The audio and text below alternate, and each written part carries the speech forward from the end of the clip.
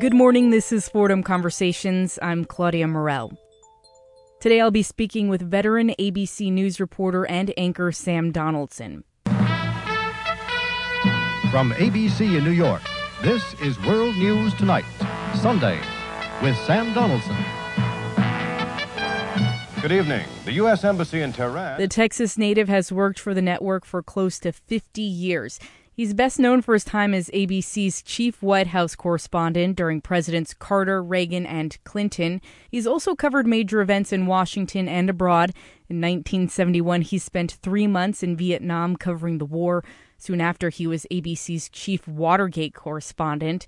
During his tenure at the White House, Donaldson reported on the Iran-Contra affair, the Monica Lewinsky trial, and the later impeachment of President Clinton. He's also covered 2 National Party conventions and has followed Barry Goldwater and Jimmy Carter on the campaign trail. Donaldson wrote a book about his early career and time covering the White House called Hold On, Mr. President, where he defends and explains what some have called an aggressive style of reporting. Donaldson has also anchored several ABC shows, including World News Sunday, Primetime Live with Diane Sawyer, and 2020. He's currently an ABC News contributor and analyst. I spoke with Donaldson over the phone to congratulate him on receiving WFUV's Charles Osgood Lifetime Achievement Award in Broadcast Journalism. And to kick things off, I asked him how he wanted to be remembered and if he saw himself as having a lasting legacy. No, I don't think that I'm going to have a lasting legacy and that journalism students will learn about my work for decades to come, or that something will be done in the way of a statue? I tried to do a good job, and sometimes I think I did, and other times I think I fell short, because you can't do anything in life, as you know, without occasionally making a mistake. And I made more than my share, perhaps, but I was lucky. And I served most of my time during a period when broadcast news, certainly not in its infancy, that came long before my time in the business, but it was still something that could be done without the frantic pace of an MTV quick cut, 4-second soundbite. Let's move right ahead to another story. Let's keep the interest up.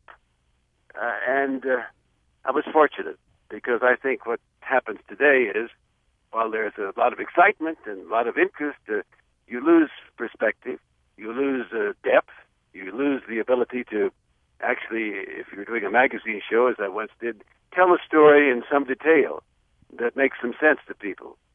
We live such a frantic pace today, it's not just broadcasting, that everything is collapsed into minute by minute instead of maybe day by day or week by week. So I was very fortunate to serve most of my time during a period when I could cover stories in a fashion that gave me a chance to do a better job than I think I would do today on the same story, using the pace that we have to keep today. Now, you've held many positions over your lifetime. Which job did you find most fulfilling, and why? Well, I was identified for a long time with a beat in Washington. Several beats that I covered: Capitol Hill, the Supreme Court at one time in the early to middle 60s. But the White House, for the coverage of President Carter, President Reagan for 2 terms, and most of President Clinton's second term. And so I think I'm identified with that. But the most fulfilling work that I've done was on a magazine program called Primetime Live, which I did for 10 years, co-anchored with Diane Sawyer. Is Primetime Live. Now Diane Sawyer and Sam Donaldson. We did a lot of stories, and some of them I think mattered in the same way that 60-minute stories, more often than not, matter. I'm more proud of some of the work I did there than on covering presidents and doing a minute 30 or a minute 45 or 2 minutes in a quick report. To report the news, and I try to do a good job of that, and I think people who were interested in politics and interested in the presidency got some information, but it wasn't the same as the information that I was able to deliver in a longer form with more depth, having done more research, more investigations, and so that's what I'm most proud of. Yeah, actually, you talk a lot about the shifting nature in news, and according to Pew's State of the Media, their most recent one, they said a lot of people are losing faith in the news industry, and they cite that nearly 1/3 of the respondents, or 31%, have deserted a news outlet because it no longer provides the news and information they've grown accustomed to. And given your background in how many years you've been in the industry, do you see this as a growing problem? Well, I think there are always changes, but I think there are growing problems, and you've identified one. Let me just talk for a moment about the problems that I see. When I started in this business, we had a long time, really, before a news broadcast. Of course, there was a deadline, but it wasn't minute by minute. Now with the cable networks, with the Internet, with the blogs, with everyone being a reporter from the standpoint of immediately trying to tell what he or she knows on Facebook or tweet or what have you, it's too fast in the sense that there's no time for perspective, there's no time to check it, there's no time to see what the critics say about a particular issue, for instance. You just are out there. Second, the trend toward opinion. I like opinions. I read an editorial page, an op-ed page, and for many, many years there have been outlets for people to give their opinion. But today, what we get, in talk radio particularly, is a one-sided view. And the one-sided view has to be very sharp. It can't be thoughtful. It can't take into account someone else's view and say, well, I think that person is wrong, but I understand where they're coming from. It has to be pejorative. It has to be nasty. It has to be somehow something that energizes a base, as if you were talking to true believers, which, of course, most of the people on talk radio are talking to the true believers. They're not. Rush Limbaugh is not converting 1,000 liberals to conservatism every week. He's talking to the people that agree with him. And he then has to keep ahead of the other talkmeisters who are talking to the same people who might be a little bit more interesting. So Rush and Sean, and I could go down the whole list. They're all fine people. I'm not saying they don't have a right to let all flowers bloom to say what they want to within the bounds of decency, obviously. But it's a competition, not simply to get out some ideas, but to beat the competitor, to be the sharpest and the toughest and the roughest and the rudest and what have you. And I think that's a problem. Because if you don't measure opinion, your own against others, and say, well, maybe I better consider that. Or you can say, well, I've listened to other opinions. I still think I'm right because I hear their argument and I think it's flawed. In other words, there's not the kind of contemplation of issues that I think our founding fathers thought about. And finally, I think the Internet is a two-edged sword. I would not go back and change it in the sense of depriving people of the use of this new technology. I use it myself. It's changed the world, not just in communication, on business, on politics, every form of human activity. The Internet and the ability to reach other people has transformed the world and is continuing to do so. But it's a two-edged sword. Again, a lot of information there. You can immediately take a search engine, Google, and just type in something. What was Chaucer's third great poem? And it'll come up with an answer. It is amazing. On the other hand, the Internet allows people who have no knowledge of the facts to put up websites. You can find on the Internet a website that you can see demonstrates that the Holocaust was a hoax. Never happened, and it looks professional. You can find that Lyndon Johnson organized the assassination of John F. Kennedy. There it is. There's the information. You can find that a U.S. Navy submarine shot down TW-847 over Long Island about 15 years ago, and there was a conspiracy. And, of course, you can find that near Roswell, New Mexico, a spacecraft landed, and little green men dead were covered up by thousands of government employees all these years. It's all there. And without a background, without a perspective, without other things to look at, it destroys truth. It doesn't add to it. Plus the fact that on the Internet and the ability to communicate, reputations are destroyed. The dear lady who worked for the Agriculture Department, Shirley Sherrod, was the latest, I think, or one of the most frequent examples. A year and a half or so ago, a right-wing blog took half of her speech to the NAACP. Was an agricultural worker in Georgia. Her job was to help farmers apply for government assistance programs for which they were eligible. She began her speech by saying she's African American. I thought at first, why should I help the white farmers? I mean, they enslaved my forefathers. Why? And then she went on to say, but I soon realized that my job was to help all the farmers, no matter what their race or their color.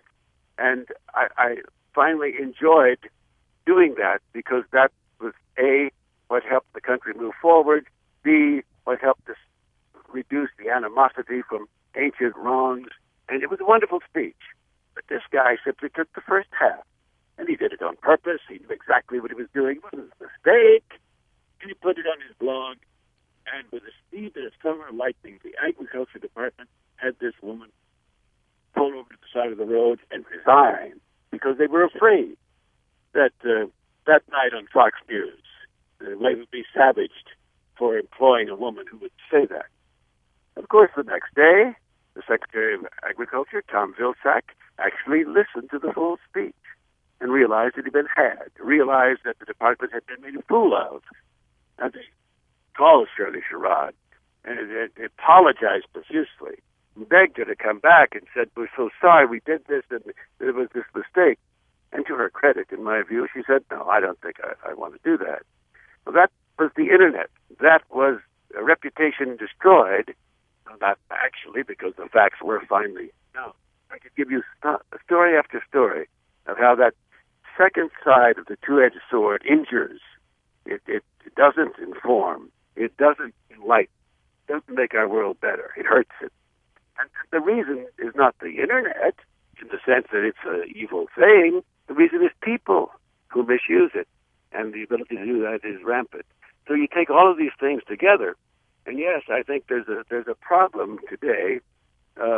We have one of the most enlightened society in our history because there is more information. If you know where to go, you know where to check it, you know what to do with it. At the same time, people who either don't have that ability or don't care misuse these new technologies, and with the fast pace of our life, I think it is a big problem.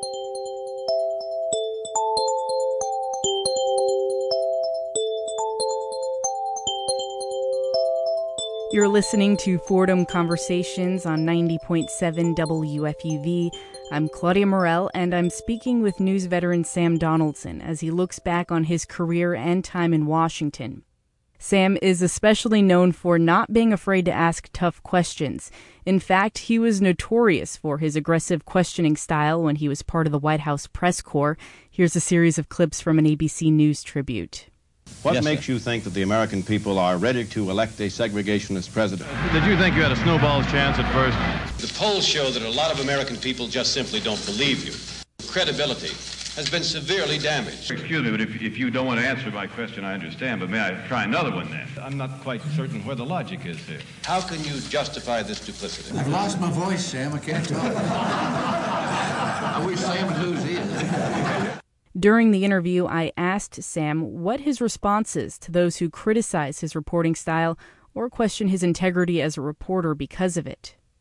Well, I think a reporter's job, and I know I'm a political reporter, so I don't know about other fields necessarily, is to question the people who have been elected or appointed in our government. And the questions ought to be ones that the voters would like to have the answers to. If I ask a president or anyone else a question, it's not just me. I want the answer. Well, I'm one voter and one citizen, but I'm a conduit for the information. And the questions ought to be ones of moment. They ought to be ones that count. If all you can say is why you were such a great man or woman, sir, or madam, don't bother. I mean, that's nice to reward people. But the questions ought to be on things that go wrong. Why did this go wrong? What are you going to do about it? What is your plan for the future? Particularly on a president. Are you going to get us into a war? Why would you do that? Give us the reasons and all of this. Now, politicians naturally resent having anyone look over their shoulder, the press included. We have a situation right now with the Honorable Mitch McConnell. He's the senior senator from the great state of Kentucky. He's the Republican leader in the Senate. The last time he was up for election, he only won by 6 points. the polls say he's not very popular in Kentucky, and he's facing a very difficult time. Well, someone leaked a tape of a strategy session that he and others in his camp were, they thought, in secret planning when they thought they'd run against Ashley Judd, the daughter of Naomi Judd. She's an actress, but she's not going to run after all. And she had written that she was depressed early in life. She thought about suicide when she was 6 years of age and went through depression. And so they were talking about how they would use that against her if she ran. Well, the tape was leaked by someone. Mitch McConnell is blaming the press. He's saying it was the liberal press that did all of this, and yet there seems to be no evidence there were any reporters of any stripe present. There's no evidence, although he claimed his office was bugged, that there was a bug. He's produced no physical bug. Lawyers, you know, have an old saying, if you have the law on your side, you talk the law. If you have the facts on your side, you talk the facts. If you have neither on your side, you pound the table. Senator McConnell is clearly pounding the table. And it's easy to beat up on the press, and we often deserve, when we make mistakes, to have that pointed out. I told you earlier on, I've made mistakes, and I can't defend them by saying, oh, you're just beating up on reporters. No. We should correct our mistakes. Everyone in life makes some mistakes and should try to correct them. But the idea that the press somehow causes our problems is wrong. If there's a problem in the press, that we do too little investigative reporting these days. Newspapers particularly have had to cut back their budgets. And so what they cut are these people like Dana Priest of the Washington Post. It took 6 months to come up with the help of others. The scandal at Walter Reed Army Hospital, where our veterans were being mistreated badly. For 6 months, she turned in those stories. She was paid every week. Well, they don't do that anymore. And so if there's a problem, it's not that reporters are not aggressive, or too aggressive, rather. It's that reporters are not aggressive enough. They don't have the resources that they should have in order to bring the public information it needs. When I covered the White House, the job was simply to inquire of the president and his people, what's going on here today? What's really going on? Not what they say is going on, because we all put the best foot forward. And if I were president, of course I should be scrutinized. I should be held to a high standard, as we should hold our president. When I covered Ronald Reagan, a lot of Republicans told me they thought I was being a vicious person, deliberately trying to tear down a great president, and maybe I was, in those days, the Soviet Union was still in existence. Maybe I actually was a secret communist and all that. And the Democrats, a lot of Democrats say, oh, thank goodness, oh, Sam, thank goodness you're there. You ask those questions should be asked. At least one reporter is really doing his job. Then later on, when I covered Bill Clinton, and it was during the Monica Lewinsky thing, the story erupted 1 week after they sent me back to the White House. Now, all of a sudden, a lot of the same Democrats, what happened to you, they said. I guess you just got rich and joined the country club of the Republican Party. Look what you're doing to this great president, this man who's compassionate for the poor, who loves people, and you're tearing him down with all these lies and what have you. And some of the Republicans, not all, but some said, well, you see, my son, you're doing much better. And with age comes wisdom. Well, I'm the same guy. Yeah, I was older, but I was the same person trying to ask the same type of question in the sense of making a president accountable for his actions. But depending on whether it was your guy I was questioning or the other person's guy, you either liked what I did or you hated what I did. Well, that's not a reporter's responsibility to play one side or the other. And I used to say, half facetiously, the only way you can be saved as a political reporter is to be equally vicious to all of them. Yeah, it's kind of like in your book where you said, don't blame the messenger, blame the message. But I wanted to talk a little bit about Watergate and Vietnam and how you called them game changers for your generation in your book, Hold On, Mr. President, and how you said it was a new way of looking at your responsibility to... Do you think this sense of responsibility has faded away with this new generation of reporters, that there isn't this underlying... No, I think we have good reporters today. They're better trained than I was, perhaps. They're better educated than I was, perhaps. But they have a much tougher job. Again, we've talked about the speed. We've talked about the tactic. And I can tell you, in terms of the White House, almost every new administration finds different ways to curb the press, to keep the press from finding out things. Well, ultimately, press does find out things. Ultimately, leaks occur. You can't stop the leaks because people not only want to talk, but they want to get back at their enemies, and sometimes they just genuinely believe that the public has a right to know something that's being covered up. And those are the best people from my standpoint. So that's going to happen. It happens today. But again, we have, in this presidency, they've learned to use the Internet. They've learned to make money that way. They've learned to get their message out. They've learned to, in good times at least, to go over the backs of the heads of White House reporters. And you can't blame them, can you? I mean, they didn't come to the White House in order to expose all their mistakes and say, here I am now, I want you to know what a dummy I was today. No, that's not what's going to happen. So they're much shrewder, they are. But don't blame reporters and say they're not as good as my generation. I think, in fact, many of them are much better. But what about the Iraq War?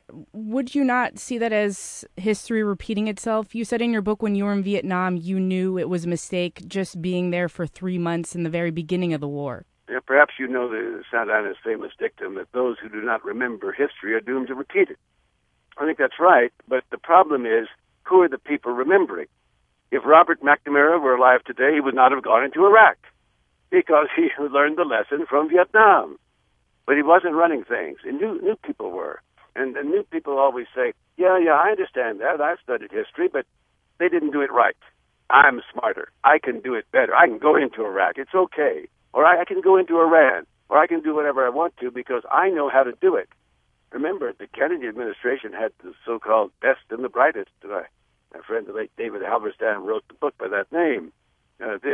McNamara came from Ford Motor Company, was a whiz kid, but George Bundy, the dean from Harvard, I mean, they're all the best and the brightest. But they made the mistakes. They wouldn't repeat them. They would have learned from history. But they're no longer there.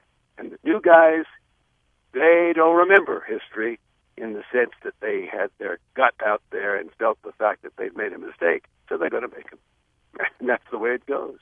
And during your tenure at the White House, which president was most challenging to cover? I know you spent a lot of your book talking about Reagan. Well, in the book, of course, I decided to do the story of my life when I was 55 years of age. I'm 79 today. I missed some portion.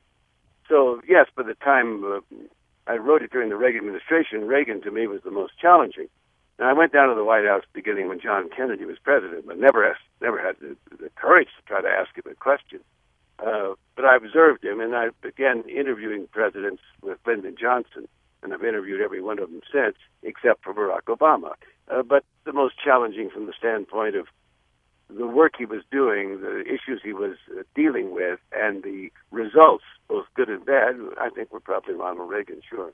Nixon was different. I was the Watergate correspondent. You mentioned that for ABC News during that period, not the White House correspondent. But I covered the trial of the Cubans who had invaded the DNC. I covered the Senate hearings. I covered the impeachment investigation in the House of Representatives. And that was challenging in a real sense. But we could spend all day talking about Richard Nixon, but I know you don't have the time, and frankly, neither do I. I'm going to have to move on, Claudia. Yeah, it's okay. So then, moving on, what was the most revealing interview you've ever done? Well, it was with someone you've never heard about, I think. Could we make this the last story? Because I really do have to move on here. I've enjoyed talking to you because you're a great conversationalist. You let me do the talking, and I love to do that, right? If you want, I'll tell you the most challenging person, but it takes a moment or two.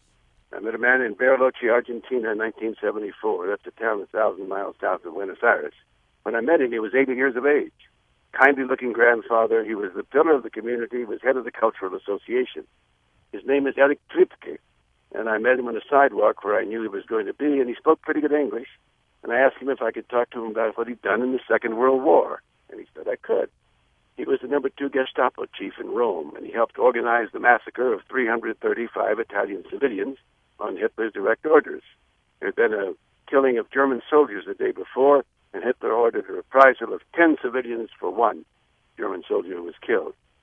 Actually, they should have gotten 330, but they couldn't count. They added another 5 by mistake. They took him out to the Argentine caves, and Tripke and the other officers of the SS, the Gestapo, shot them with machine pistols in the back of their necks till they were all dead. Well, he explained to me he was following orders. And he couldn't understand why I didn't understand. He said he didn't want to do it, but he was ordered to do it. And, of course, he had to obey the orders. And we argued that that's not an excuse anymore. And he said, you did it in Vietnam, and went back and forth. And finally, having exhausted the topic, he was unable to persuade me that it was right for him to shoot these people because Hitler had ordered them. I moved to another area, and I said, after the Allies pushed you Germans out of Rome, the war went on for another year, you were in northern Italy as an officer. He said he was. I said, did you not work for Abt 4B, Apartment 4B of the Gestapo, headed by Adolf Eichmann?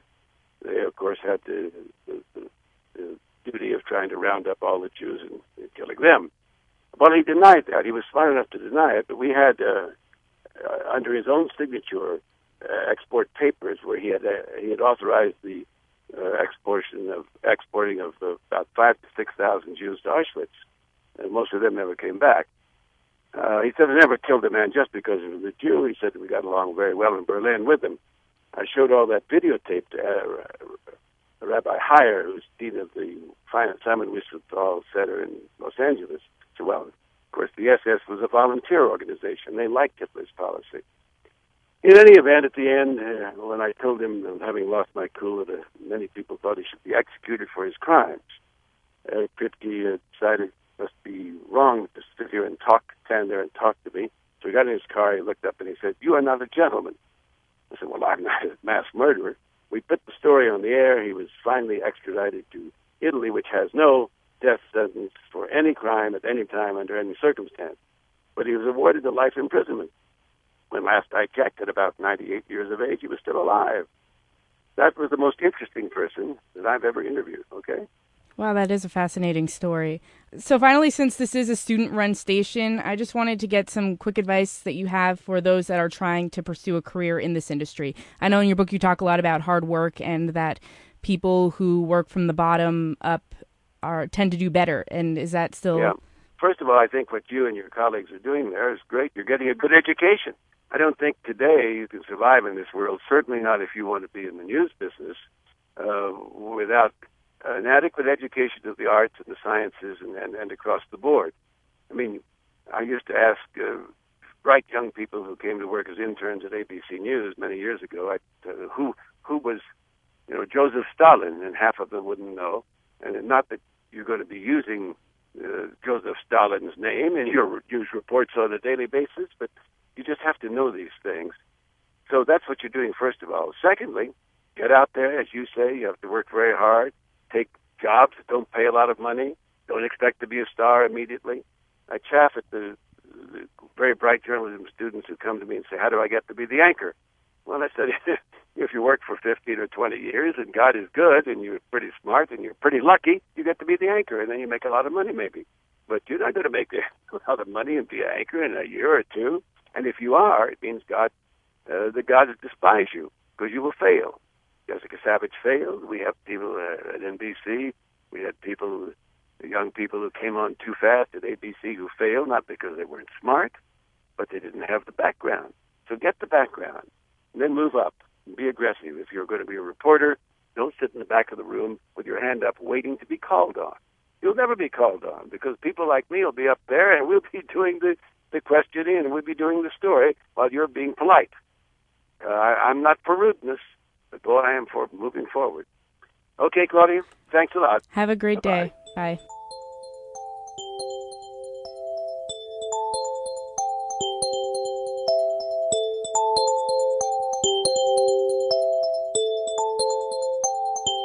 This has been Fordham Conversations on 90.7 WFUV. You can hear Fordham Conversations every Saturday at 7 a.m. You can also friend us on Facebook, follow us on Twitter, and catch up on past shows with our weekly podcast. Stay with us. George Bodarky and Cityscape are next. For Fordham Conversations, I'm Claudia Morell.